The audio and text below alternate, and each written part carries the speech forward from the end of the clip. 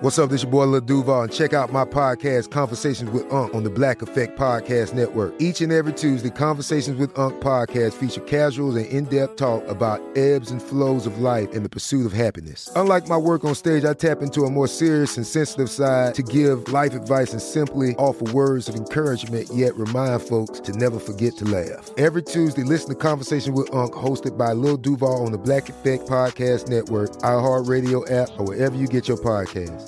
Presented by AT&T. Connecting changes everything. Open a limited-time 11-month certificate at Kemba Financial Credit Union. At 5.25% APY, it's more than triple the national average, plus it's a safe and secure way to grow your money. Visit your local branch or kemba.org/cb for details. Offer expires May 31st, 2024. APY equals annual percentage yield. Restrictions apply. $500 minimum and $250,000 maximum deposit. Advantage status required. Comparison based on bank rate average. Federally insured by NCUA. This episode is brought to you by Navy Federal Credit Union. At Navy Federal, it's been the mission to help the military community for over 90 years. And not just help them, but do everything to make sure they not only grow, but flourish. That's why Navy Federal Credit Union has all kinds of great savings and investment options like share certificates with sky-high rates. So don't hesitate. Start growing your finances today with a variety of savings and investment options. Navy Federal Credit Union. Our members are the mission. Savings products insured by NCUA. Investment products are not insured, not obligations of Navy Federal and may lose value. This summer, click into cordless power with Memorial Day savings at the Home Depot. Tackle more than half an acre of grass with the convenience and gas-like power of the Ryobi 40-volt battery-powered mower. And keep your flower beds looking fresh with the 40-volt cordless string trimmer. Then clear leaves and debris with the 40-volt leaf blower. No cords, no gas, no hassle. Click into Memorial Day savings happening now at the Home Depot and on HomeDepot.com. How doers get more done. Are you still searching for your perfect place to call home? Well, now is the time to buy at Fisher Homes. If you're looking to move in before the end of 2024, May could be your last opportunity to start building your dream home and close before the year's end. If you're hoping to move in even sooner, Fisher Homes also has homes that are move-in ready and waiting for you, where you can start enjoying the benefits of homeownership even faster. Schedule your personal tour with a new home advisor today at FisherHomes.com and make this spring the season you find your perfect home sweet home. Brought to you by Toyota. Let's go places. Welcome to Forward Thinking. Hey, and welcome to Forward Thinking, the podcast that looks at the future and says, I guess I'm always hoping that you'll end this rain. I'm Joe McCormick. And I'm Lauren Vogelbaum. And our regular host, Jonathan Strickland, is not with us today. He's, I think, at a castle in Wales playing Quidditch or something. Something to that extent, yes. So, go Thunderbucks. And in his absence, we are going to talk about a kind of upsetting subject today. It's great. But it's universal. It is. We're talking about pain. Yeah, the future of pain and of pain management, of counter pain, you might say. Yes, more of an emphasis, I think, on trying to prevent pain. We're not just talking... Not the future of causing pain. Of causing pain, right. Because, there's been a lot of sad news lately about the increasing rates of pain medication overuse or abuse and the tragic consequences thereof. Yeah, I think a lot of this came in the wake of Prince's death recently, which I know has been linked in the media to use of an opioid drug to treat chronic pain, I believe. I think his official cause of death has been listed as an accidental overdose of fentanyl, which is this opioid pain relief drug. Mm-hmm. But I mean, Prince aside, and that was certainly tragic. We all miss Prince. But the problem is very widespread and very serious. Yeah. Some numbers for you guys. According to the CDC, in the United States alone in 2014, over 14,000 people died from overdoses involving prescription opioids.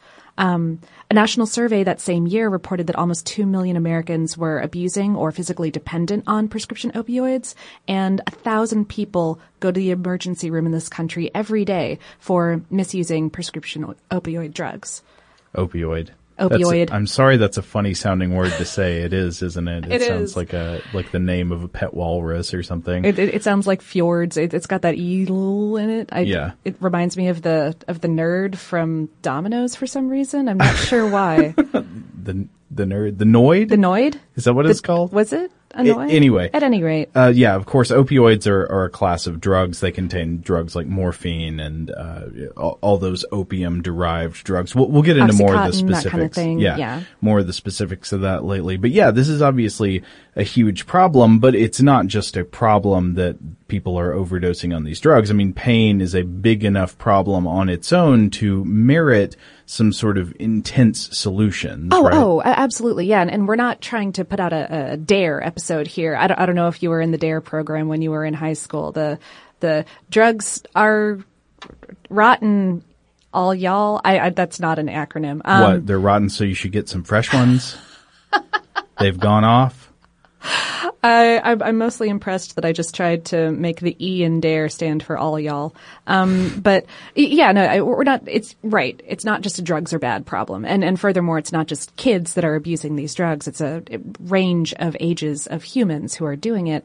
And the problem, of course, is that medical science has not figured out how to solve pain yet. Yeah, pain, surprisingly, despite the fact that we do know some things about it, it is in many ways an open problem in medical science. We have some ways of treating it. Obviously, the best thing to do to address pain is to go in and fix the problem that's causing pain to begin with. But then there are lots of issues that we'll talk about, such as chronic pain, where in many cases you've sort of lost track of what the original cause is, and now you're just having this subjective experiential problem of distress and unpleasant feelings. And what can you do but treat the feelings themselves at that point? But yeah, so pain is a big problem. Pain is a big problem all over the world. In the United States alone, in 2012, a report in the Journal of Pain, good journal name, tried to calculate Journal of Pain. But it tried to calculate the cost of chronic pain in the United States. And chronic pain has costs, of course, not only because you have to pay for the treatment, the drugs cost money, the doctor visits cost money, but because it complicates treatments for other medical conditions. Say, for example, if you've got chronic pain, your outlook for a different kind of condition might be different because you've already got this other problem to deal with. You might not be able to take the drugs or get the surgeries or something like that that you would need to deal with this other condition. And also because workers tend to lose productivity as they experience pain. The more you hurt, the less you have to offer often. I mean, not to say you're any worth any less as a person, but but it's just difficult. It cuts into your ability to do things. Yeah, absolutely.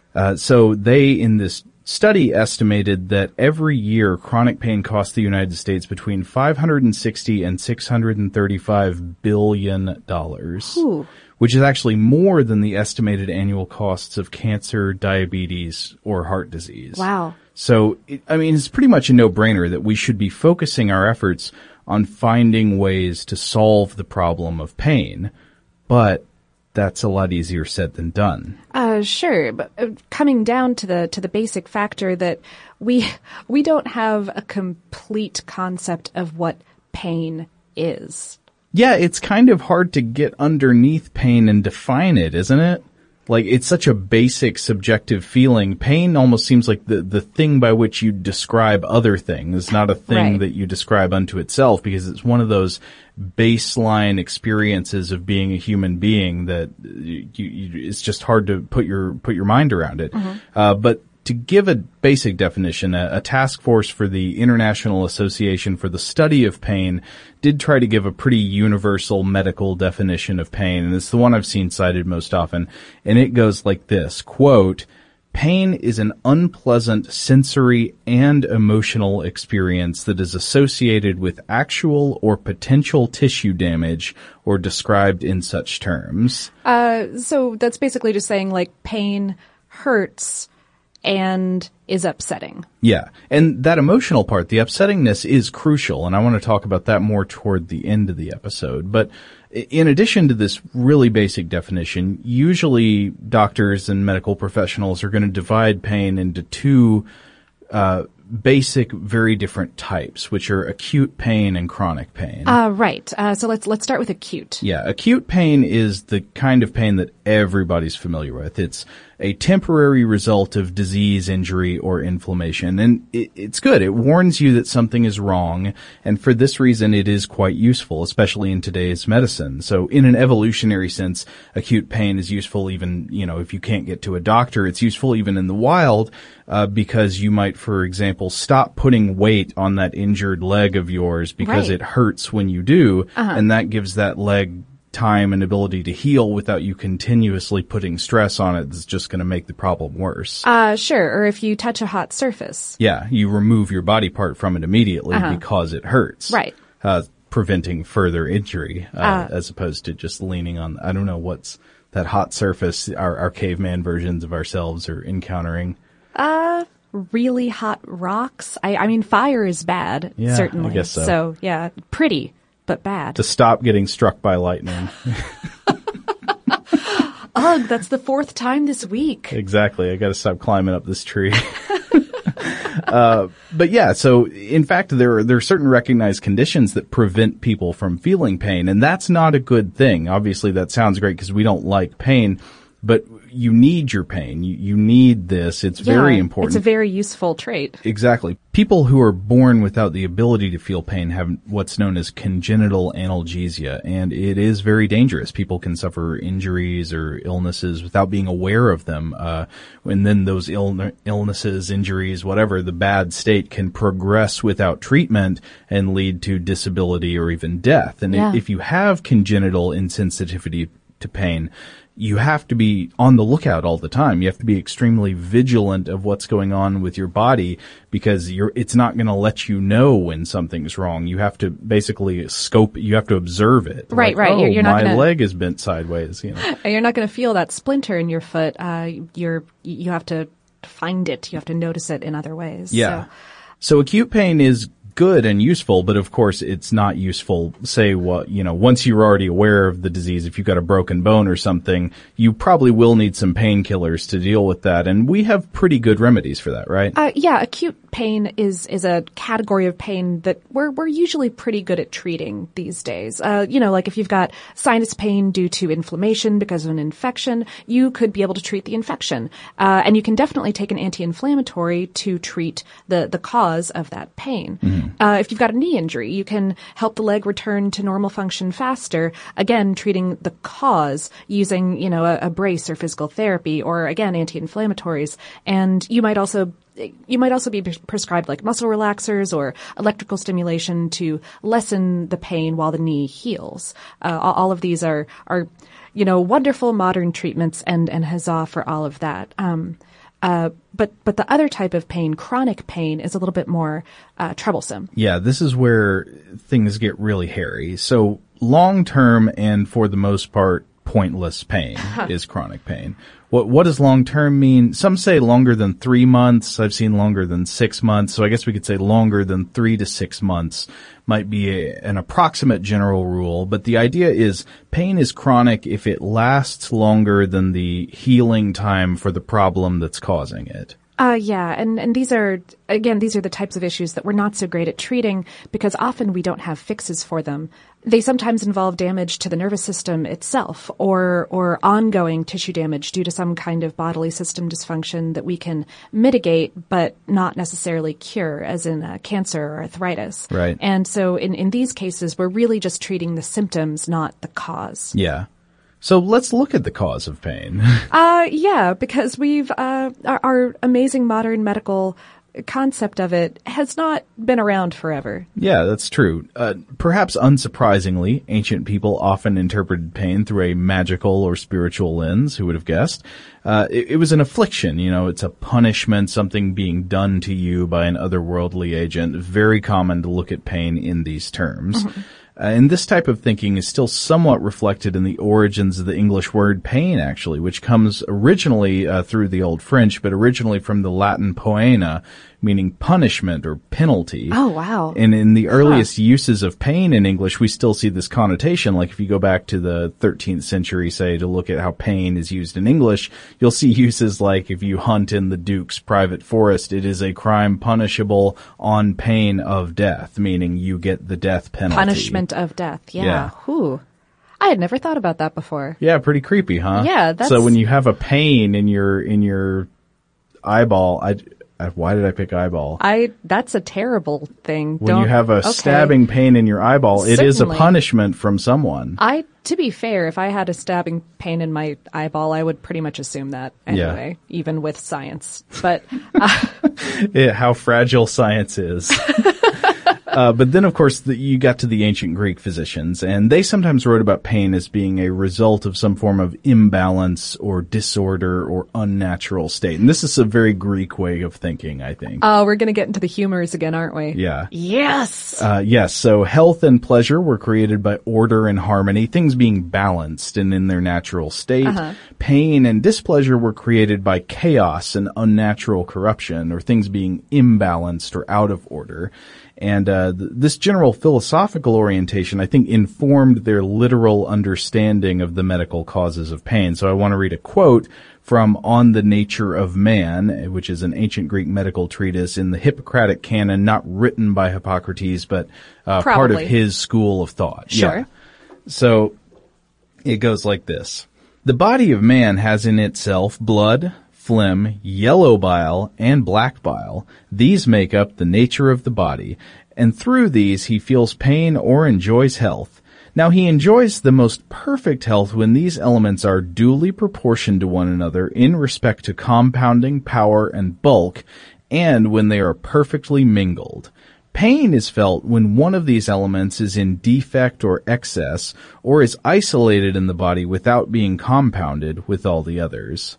Oh, yeah, I hate it when my phlegm gets in my toes and causes them to ache. Exactly. So you've got phlegm in your toes and you don't have any black bile to balance it out. What are you going to do? My toe's going to hurt. I guess so. Clearly. That's why I've got gout. It's not all those. It's not the pastries I've been eating. Gout. I think everyone has eaten pastries. I think that's a common, We should get Tracy and Holly on the line. What did they eat, like ancient cured fish pastries? Oh, I'm sure. Cured fish pastries. I would try cured fish pastry. I'll speculate. I'll say that's it. Okay. But eventually, of course, medical science came to understand beyond the idea of the four humors. And part of me thinks that that's only got to be a partial explanation, right? Because they thought, okay, so in some sense pain is caused by an imbalance of humors, but surely they didn't think that was what caused pain when you cut yourself, right? Or maybe because you're like losing blood at that point, and so maybe. Well, what about a pricking feeling that doesn't quite pierce the skin? I don't know. I mean, that seems a little off. Yeah, like it doesn't fit their model. Not quite. I'm not sure that they had entirely thought this through. To be fair, they were probably busy with other things. Yes. Not to insult those of the Hippocratic school of thought, but... No. If y'all are time travelers and listening to this, we respect you. Right. But of course, like we were saying, eventually medical science did come to understand the crucial role of the nervous system in the perception of pain. So in a standard pain response to like a damaging stimulus, a knife goes into your skin or something, sensory neurons throughout the body or in the place where you're getting damaged called nociceptors set off a chain reaction that travels through the nervous system via electrical impulses through the spinal cord and eventually up to the brain. And the brain is what processes your pain and your reaction to it. Now, this is interesting. It's not just like you have one pain center in your brain. Mm-hmm. Multiple regions of the brain are involved in reacting to pain, illustrating how pain is sort of a complex phenomenon within our bodies. It's not just that one sensation, but a state of mind. So it involves direct sensory information, like, okay, this pain is thermal and it's intense and it's on my left ankle. Mm-hmm. And then it involves emotions, like, I don't like that. That's bad. Yeah. Motivation, get away quick, mm-hmm. and cognition, like a plan for escaping this torch being held to your ankle or whatever it may be. To make it a little bit more complicated, because clearly we needed that here, part of the issue in nociceptive pain, that this pain that results from injury, are chemicals that your damaged tissue releases called prostaglandins, which, help boost the signal to your spinal cord that, something's up. Hey, warning.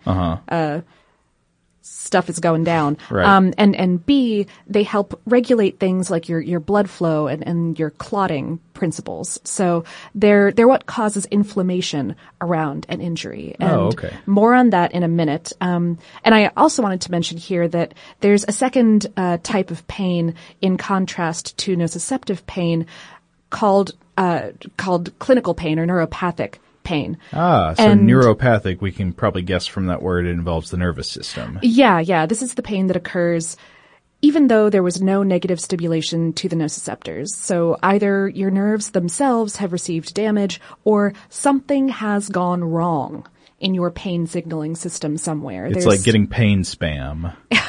Yeah, exactly. It's just word salads full of pain spam and your brain is going like, well, crap. Yeah. I still have to deal with this email.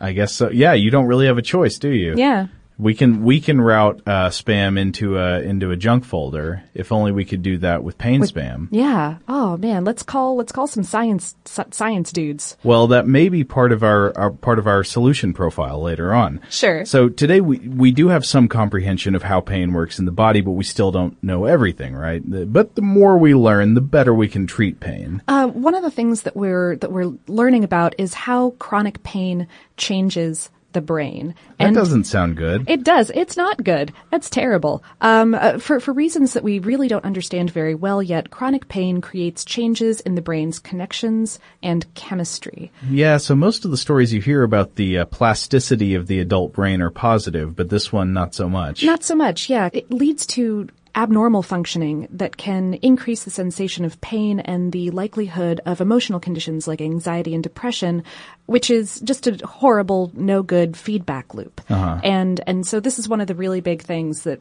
would be super rad to figure out. No doubt. So we certainly have these pain problems. Of course, you've got the more manageable acute pain problems. You know, you got hurt, it hurts, and you've got to figure out a way to deal with that, but that's temporary. We've got sort of a handle on that. Then we've got these bigger problems, chronic pain, the way chronic pain changes the way our nervous system works and all that. So what are our pain treatment options today? What are the things that are most often used by doctors and by people dealing with pain to fix the problem? As we said earlier, there are some physical therapies, but the drug therapies are what we wanted to concentrate on today. Right. So I think the first category to consider is the non-steroidal anti-inflammatory drugs, which are like aspirin and ibuprofen, stuff like that. We're pretty familiar with these. Oh yeah. They're the most commonly used drugs for acute pain because they work by blocking the effects of a couple of particular enzymes that are necessary for your body to make those aforementioned prostaglandins that cause the inflammation and stronger pain signals to go to the brain. Mm-hmm. So that is how they work. Pretty simple. Over the counter. Don't usually need a prescription for them. Mm-hmm. Unless you get them in very, very high doses or if they're mixed with something else. But moving over into the prescription category, you've got antidepressants and antiepileptics, which are sometimes used in chronic and especially in neuropathic pain. Both are actually really poorly understood in their mechanisms, like no one's really entirely sure how they work, but researchers think that the chemical actions of both might help block pain pathways, might help block those signals that are shooting around telling your brain that stuff sucks.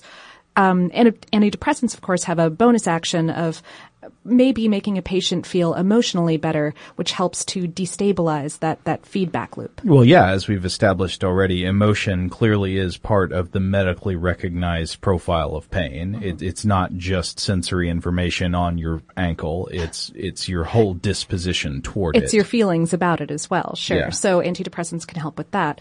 The category of drugs that we started this episode off talking about, opioids, is the category that's the subject of the most concern for a number of reasons, all basically boiling down to the facts that they're really effective at blocking pain and also that they have really dangerous side effects. We'll get into the side effects in a second, but how opioids work. Okay, so your body makes opioids. They're neurotransmitters that plug into particular neuroreceptors and relieve pain. Yay. Yeah, because your body has a sort of internal dialogue when pain is going on. Yeah. There are pain amplifiers and then pain dampeners to sort of to regulate what's going on back and forth between your nerve cells and your brain. Oh, right. And so this is one of those pain relievers in your body. And opioid drugs work by plugging into those same neuroreceptors and producing similar effects. Right. Yay. Or wait, not yay, because they're not quite the same as the opioids that your body makes, and those chemical differences lead to the unpleasant side effects that we see. Right. And so there are a lot of side effects. In fact, we should try to address as well as we can a sort of broad range of the problems with pain treatment options that exist in the drugs of today. One of the most straightforward ones, though it's probably worth mentioning, is simple inadequacy. Yeah. Like a problem with a lot of pain treatments and medications is that they do not work or they do not work enough. This maybe should go without saying, but it's something to consider. You might be taking a Tylenol for your pain and find, okay, I already took the pill, but it still really, really hurts. It does not reduce the pain to a tolerable level. Right, sure. Or that your body develops a tolerance to it over time, in the case of opioids in particular. Yeah. And so another one of the big things is going to be side effects, as you just mentioned. Yeah. And even those over-the-counter non-steroidal anti-inflammatories like aspirin should definitely be treated with care because they're known to cause pretty serious gastrointestinal bleeding. Yeah. Especially when taken regularly or along with other acidic foods like alcohol. Yeah. Oh, yeah. And so a lot of them come with those warnings, right? Yeah. That's basically why it says not to drink and take it at the same time, because nobody wants your stomach to bleed. Right. But then, of course, the side effects of opioids are one of the big problems for concern. So according to a 2008 article in Pain Physician, the most common side effects for opioids include, quote, sedation. Okay, that's pretty expected, but dizziness, nausea, vomiting, constipation, physical dependence, tolerance, and respiratory depression.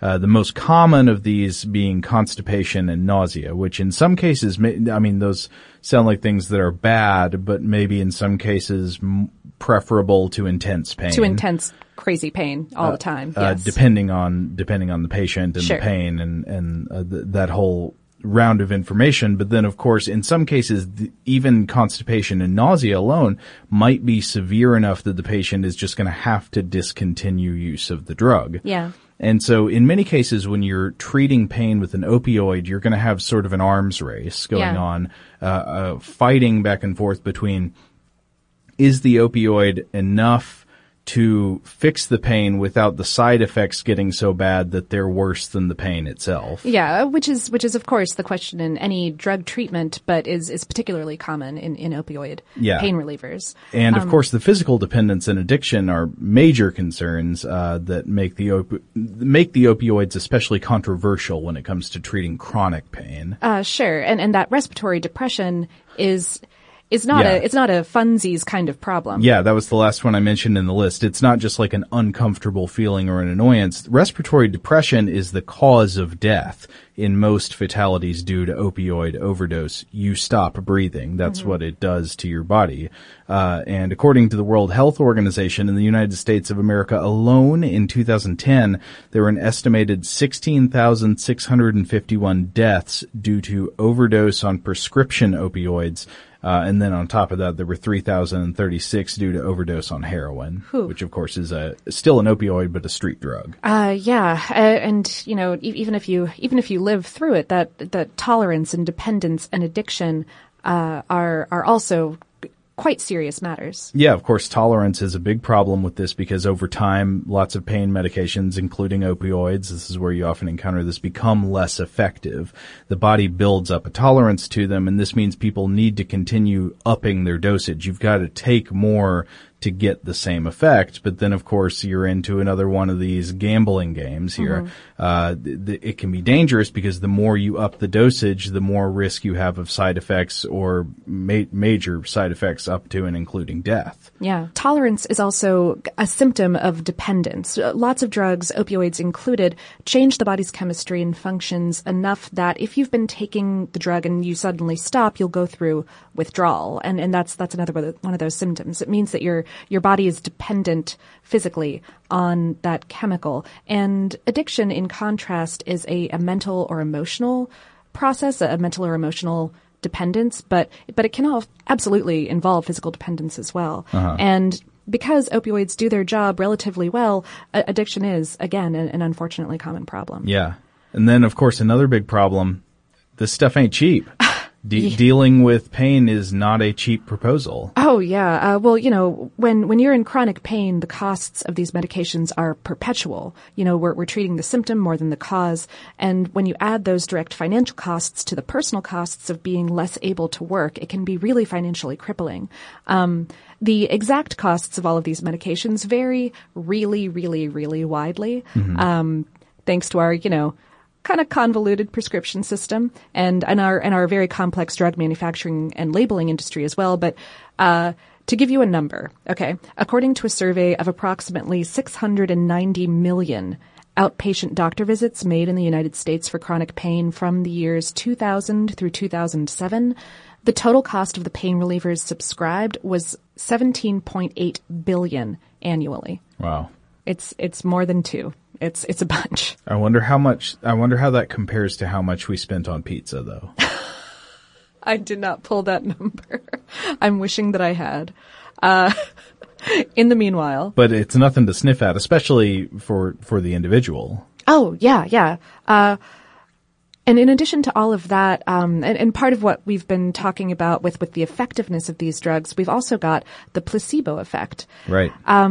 Because, okay, so, pain is tricky and subjective, and the medications that treat it are as well. And as we've said, a patient's attitude toward a pain medication can have as much impact on its effectiveness as the actual chemical pathways that are in use.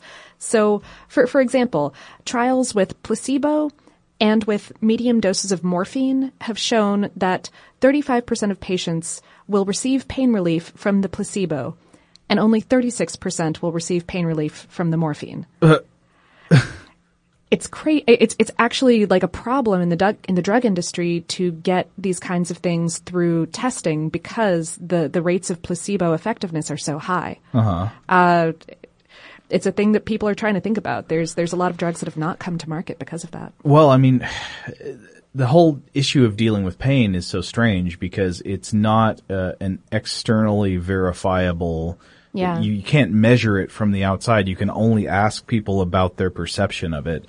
I'm trying to think what would be an external measure of pain. I guess you could measure what people are capable of doing with certain levels of pain, but even then that's going to vary depending on their attitude towards things and how they feel. It's a first person subjective internal experience, and it's very real. Yeah. But there's no way you can look on the outside to measure it. Yeah, I'm wondering if there's some way that you could. This would be obviously way too expensive for just an average patient doctor experience, but to measure like neuron activity or some kind of some of the chemicals going on in the brain. But even then, I can guess that it wouldn't be the same from person to person. Sure. So one person's high level of neuron activity might not be enough to prevent them from living their lives normally, whereas in another person it would. Yeah. And there is so much abuse in the industry that I think that a lot of doctors are very skeptical. Anecdotally, like I certainly know a number of people who have, for example, ongoing back pain problems or something, who whenever they go into a new doctor, the doctor is always like, really? Yeah. Are you sure? You crazy oxycodone grunt. I don't think they're calling him on the streets now. I think it's not at all. But all of this could hopefully change in the future with some of the research that people are putting into what pain is and how to make it better. Yeah, so it's hard to say exactly what the future of pain treatment is going to be, but we just wanted to share with you a few interesting avenues of research we've come across that might lead to different and better ways of treating pain in the future that don't rely so much on dependence forming and dangerous opioids, or even if they do rely on them, might help us get better use of them. Yeah. To treat pain better and cause fewer side effects and cost less. Sure. And the first one, of course, because we couldn't get through a Joe and Lauren episode without mentioning some kind of creepy crawlies, has to do with tarantula venom. Yes. What can we learn from tarantula venom? What can't we learn, really? Yes, that is the proper way of formulating the question. So as you may remember, Lauren and I have talked about the potential usefulness of animal venom before in figuring out ways to beat hard problems in medicine. I remember in one previous episode we did on that, we talked about using a type of scorpion venom, I believe it was, that binds to certain types of cells in the body and then allows them to be highlighted for surgical purposes. Oh, yeah. But anyway, so studying venom, or studying specifically the toxins in venom, is a very fruitful avenue of medical research, because though the venoms usually do unpleasant things to us, when we're trying to find ways to create targeted biomedical or biochemical changes inside the body, sort of smart bombs for the body, venoms can be a really helpful place to start, because they have already been honed by nature to have a very specific effect. They do stuff real good. Yeah.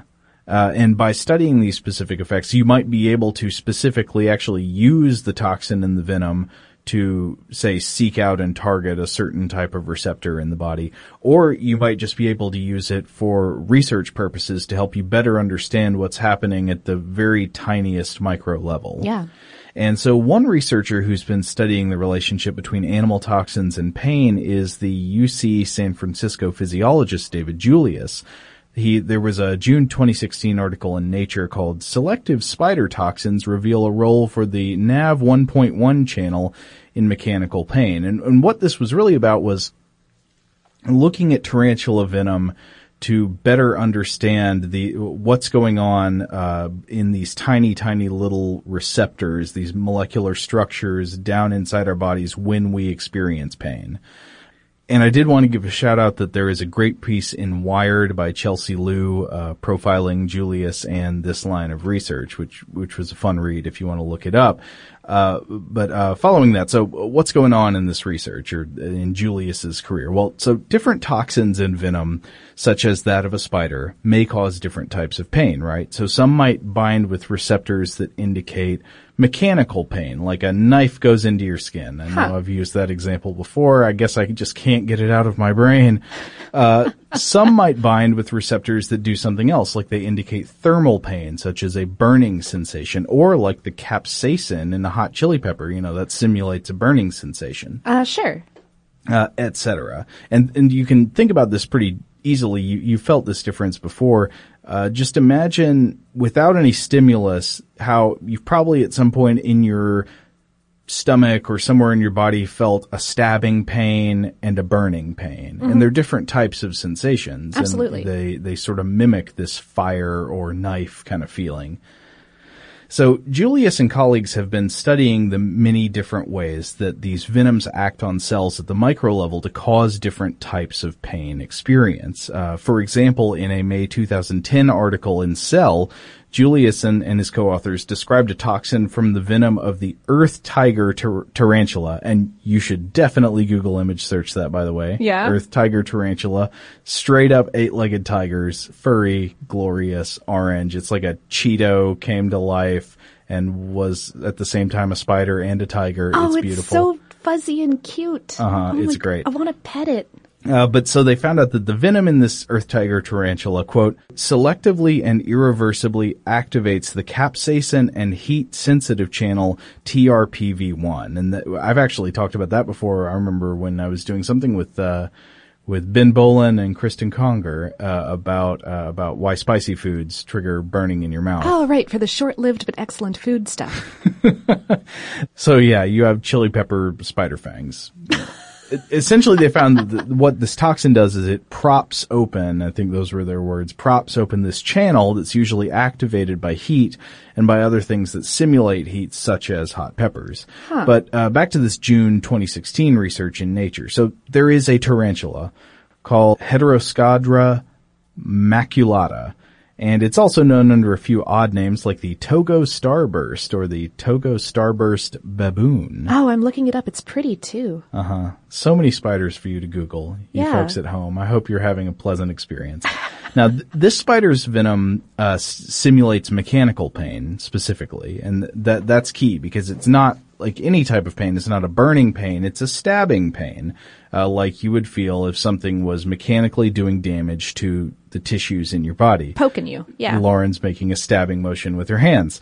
And one of the things I was wondering here, though, was should you say that the spider venom simulates mechanical pain, or should you just say it causes it? Because pain is subjective, internal experience anyway. Because it's not causing the damage, it's causing the pain, which is a separate, sure. Yeah, so I guess you can say it really does cause mechanical pain. Yeah.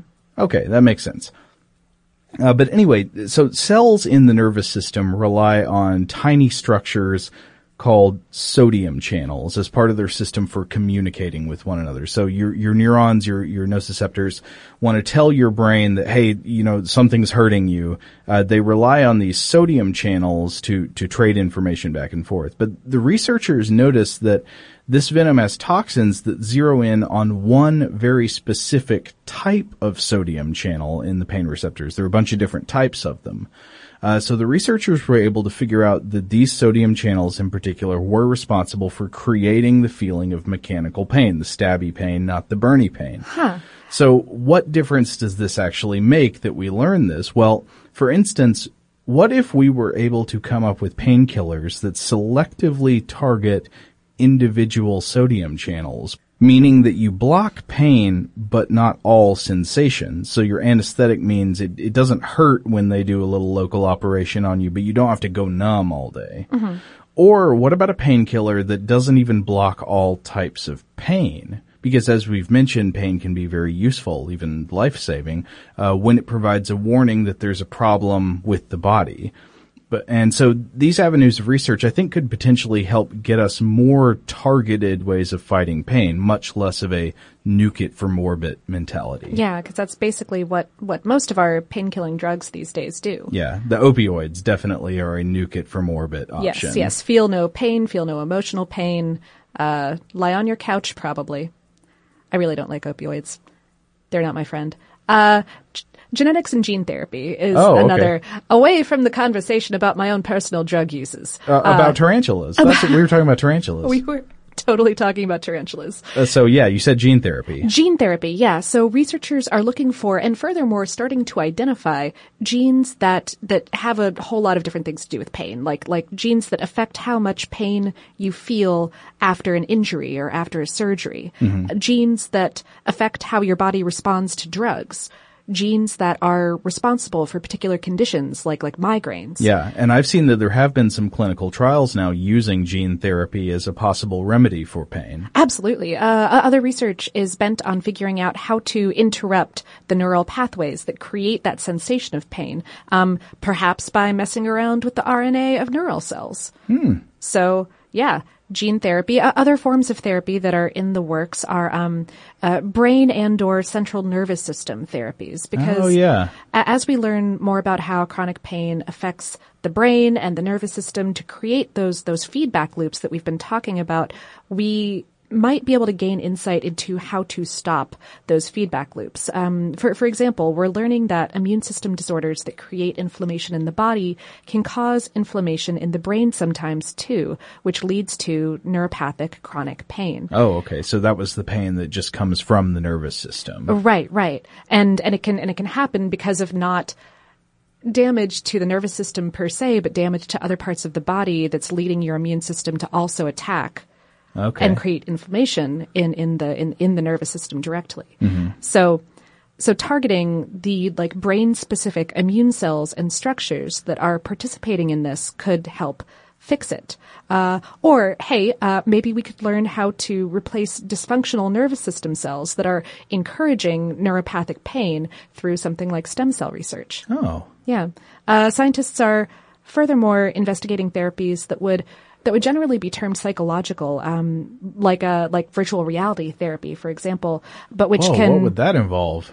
It's the idea that with that kind of psychological therapy, you can change your brain's pathways, because that's, of course, what thoughts are doing. So if you are going through a targeted therapy to help change your brain's pathways, you could hypothetically change the pathways that are causing that emotional physical feedback loop that creates chronic pain. Yeah. Oh, yeah. Well, I mean, that is something I've definitely seen, some of the people writing on this issue saying that statement, pain is in the brain. Huh. Yeah. Yeah. It is. I mean, it's a mental phenomenon. While we feel it in the part of our body that's hurting, it's relying on the central nervous system and the brain to create certainly the feeling of pain and the reaction to the pain that makes it so distressing. And that actually, it comes back to something that I kind of would like to end on. Yeah.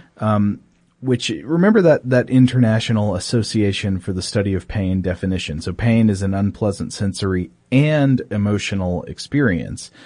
And when you think about it, it's kind of strange, because if you follow me for a second here, why is pain bad? Like, why do we have a negative emotional association with it? Why is pain not just useful information? It could just be a sensation that is emotionally neutral, but once you have this information, you're like, okay, I need to get away from that. It could be informing you without making you feel distress. So unhappy. Yeah. I thought for half a second you were going to get into some weird, like, Clive Barker territory. No. This is separate issue. Okay. Yeah, pleasure and pain, indivisible, infinite, exactly.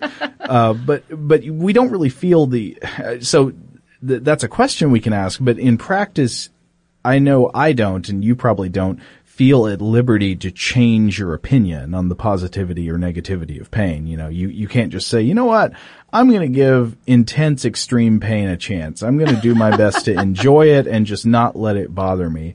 For some reason, it's got this access channel to our emotions that gives pain the ability to cause major problems in our lives and make us unhappy, no matter how much we would like to resolve to just ignore it or not let it bother us. You know what I mean? Yeah. So what if there were some psychological, let's say, you've said virtual reality, but maybe whatever the true way of getting there is, what if there were some therapy, psychological or maybe more at the somatic level, but neurological, a treatment that managed to deactivate one half of the IASP definition without deactivating the other, because as we've said a couple times now, you wouldn't want to deactivate the sensory experience of pain. It's important. Yes. It does good stuff for you. Yes. In the words of William Shatner in that scene from Star Trek V, The Final Frontier, I don't want my pain taken away. I need my pain. He's right. We do need it. It's very useful information. Thank you, Captain Kirk. But what if we had some neurological procedure that would allow us to keep the pain and just take away the distressing reaction to the pain? So in this scenario, pain becomes emotionally neutral information. It's like a string tied around your finger. You can feel it, you can notice it's there, but it just doesn't really bother you. I don't know. Do you think that would work? I mean, on one hand, that seems like a preferable thing, but then on the other hand, I wonder if the emotional distress caused by pain is still just as important. Is a critical part of the information. Yeah. Right. So maybe as a counter to my thought experiment here, what if people who are aware that they've injured themselves, but it doesn't cause them distress, those people are just not very likely to seek medical attention for their injury because they don't feel the sense of urgency created by emotional unhappiness. Yeah. Yeah. That's an interesting question, especially considering the kind of epidemic we have about people not seeking treatment about something until it's way too late, and it's like an emergency room level kind of issue, which of course is driven by a lot of socioeconomic factors and stuff like that. But yeah, I wonder, Try to think about yourself. Imagine a mad scientist is offering you this procedure. You know that it actually works, but they say, okay, we will give you some kind of neurological therapy that allows you to experience pain as an emotionally neutral sensory experience. I think that being a relatively healthy young person, I'm biased, but I don't think I would take it. Yeah. Then again, like, I'm not in chronic pain. I don't have fibromyalgia. You know, I don't suffer migraines or anything like that. Right. So I can't. I don't know. I don't know if I would want that thing. I feel like I like my emotional distress. I need my pain, like Captain Kirk. Right. Yeah. How about you? Pain makes us who we are. How about you? How do you feel? I don't know. I mean, I feel both ways on this. I do. I'm probably in the same boat you are, actually. I mean, I could maybe cavalierly turn it down just because I am fortunate enough to personally not have severe pain to deal with. But maybe if I was somebody who had severe pain, I would take this. I don't know. Yeah. I want, like, I would ask the mad scientist, like, can I come back to you in like 30 years when I will probably have a lot of arthritis? I think a lot of the decision would just come down to how much do you trust yourself to do something about pain, even if it's not nagging at you. Sure. Know, if it's just there. Yeah. I'm supremely lazy, so I don't know if that's a good plan for me personally. Yeah. But it's an important question. It's an interesting discussion. It's an interesting thought of what if that is indeed the future of pain? Yeah. Huh. Well, I guess that's going to be it for the day. But if you folks out there have come across any interesting research or reading about the future of dealing with pain, you should send it our way. We'd like to see it. Yeah, absolutely. And also, if you have any other topics that you would like to hear us cover, we would love to hear from you. We might even get around to answering your email. We've been bad about that lately, but we're trying to get back on track. That email address is fwthinking@howstuffworks.com. Of course, you can visit our website at fwthinking.com. You can also check us out on Twitter and Facebook, where we occasionally post things. Our Twitter handle is also FW Thinking, and just search that term on Facebook, and we'll pop right up. We hope to hear from you, and one way or another, you will hear from us again very soon.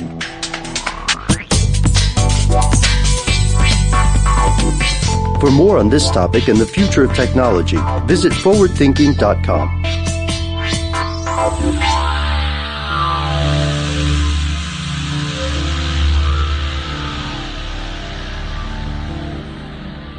Brought to you by Toyota. Let's go places. Open a limited-time 11-month certificate at Kemba Financial Credit Union. At 5.25% APY, it's more than triple the national average, plus it's a safe and secure way to grow your money. Visit your local branch or kemba.org/cd for details. Offer expires May 31st, 2024. APY equals annual percentage yield. Restrictions apply. $500 minimum and $250,000 maximum deposit. Advantage status required. Comparison based on bank rate average. Federally insured by NCUA. With the new Dexcom G7, you can achieve better diabetes results without painful finger sticks. It sends your glucose numbers to your compatible phone or watch so you can always see where you are and where you're heading. See how food and exercise affects your glucose, making it easier to spend more time in range and lower your A1C. Take more control of your diabetes with the #1 recommended CGM brand. It's easy to get started today at Dexcom.com. That's Dexcom.com. Dexcom data on file 2023. If your glucose alerts and readings from the G7 do not match symptoms or expectations, use a blood glucose meter to make diabetes treatment decisions. For a list of compatible devices, visit Dexcom.com/compatibility. This is Malcolm Gladwell from Revisionist History. eBay Motors is here for the ride. With some elbow grease, fresh installs, and a whole lot of love, you transformed 100,000 miles and a body full of rust into a drive that's all your own. Brake kits, LED headlights, whatever you need, eBay Motors has it. And with eBay Guaranteed Fit, it's guaranteed to fit your ride the first time, every time, or your money back. Plus, at these prices, you're burning rubber, not cash. Keep your ride or die alive at ebaymotors.com. Eligible items only. Exclusions apply. Asking the right questions can greatly impact your future, especially when it comes to your finances. So if you're looking for a financial advisor you can trust, certified financial planner professionals are committed to acting in your best interest. That's why it's got to be a CFP. Find your CFP professional at letsmakeaplan.org.